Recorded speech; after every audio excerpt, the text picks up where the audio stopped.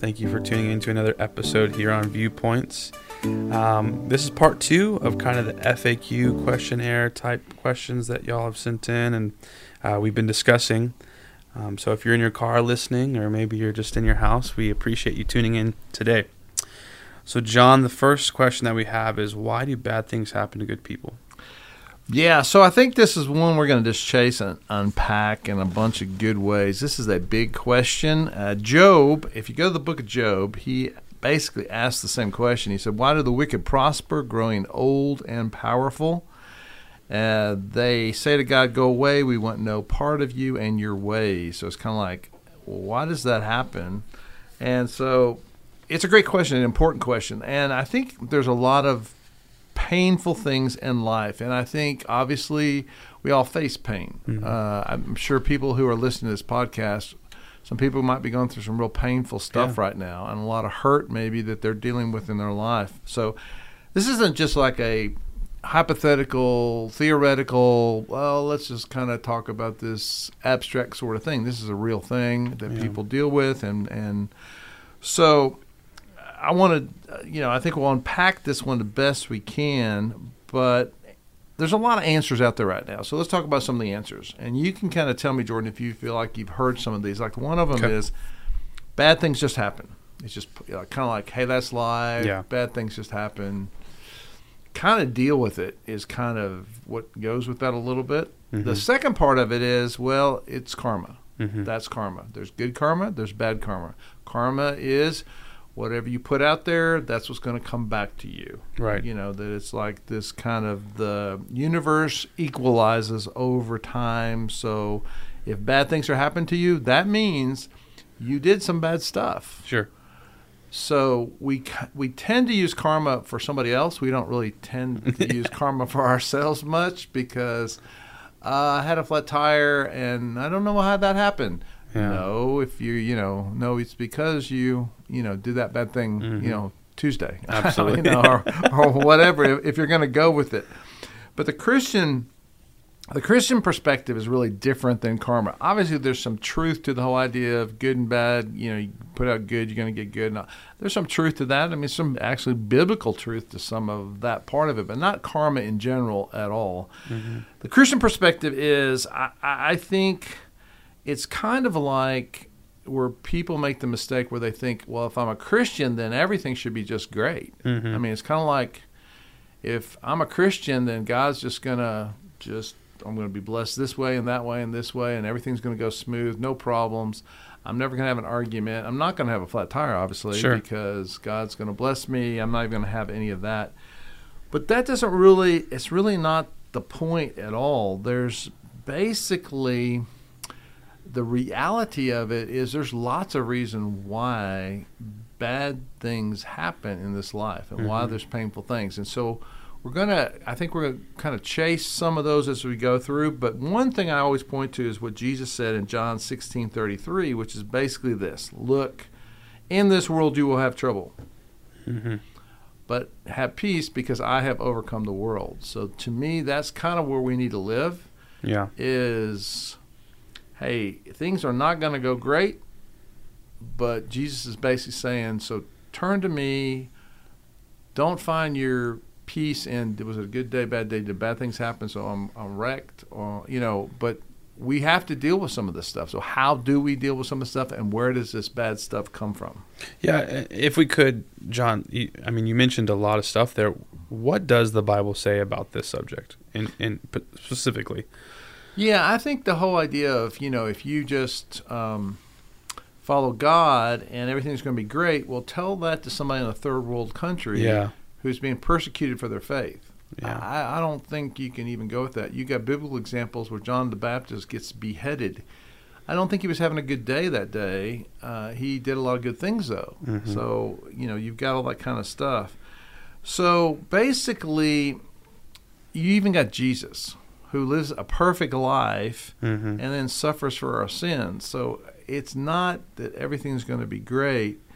It's not going to be problem-free. So the Bible very clearly says it's not a karma mode, and it's not a everything's going to be great mode because God's in your life. Mm-hmm. Neither one are really true.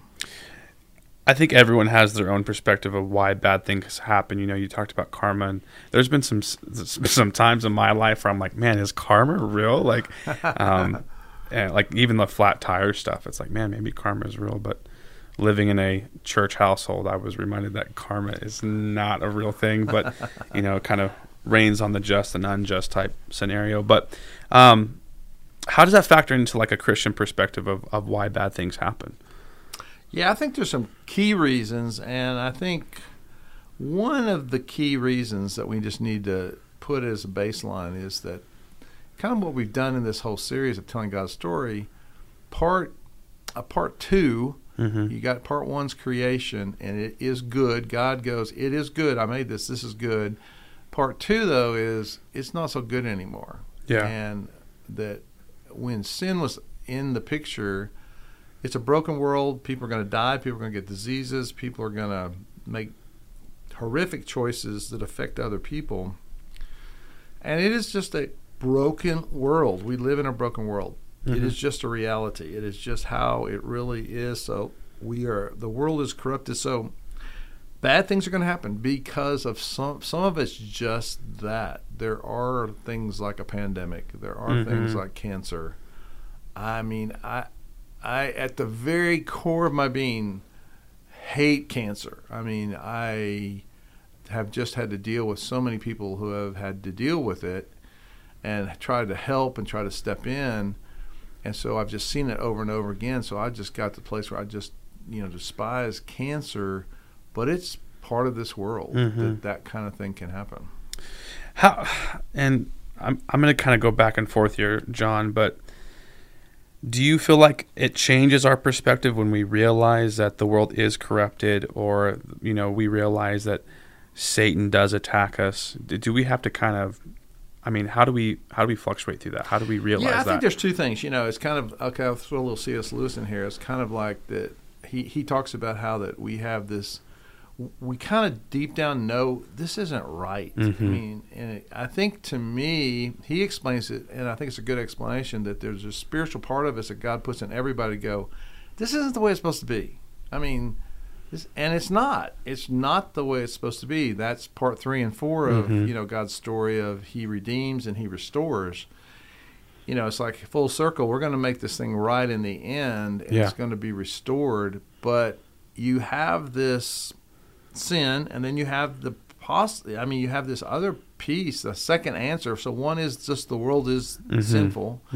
The other answer, a second answer, is we have this spiritual battle that we're all in, and Satan is involved in that, and basically we're going to get attacked. I have always felt like drugs and addiction are one of the poster child for how Satan destroys us.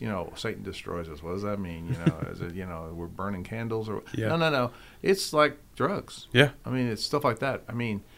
How many lives get just ruined because of some things that turn out to be some sort of addiction or something. So there's this unseen world that we all live in that affects us, and we're in this battle. And so I think that's the second reason. I think we're in a spiritual battle. I think we're in a broken world. Yeah, absolutely.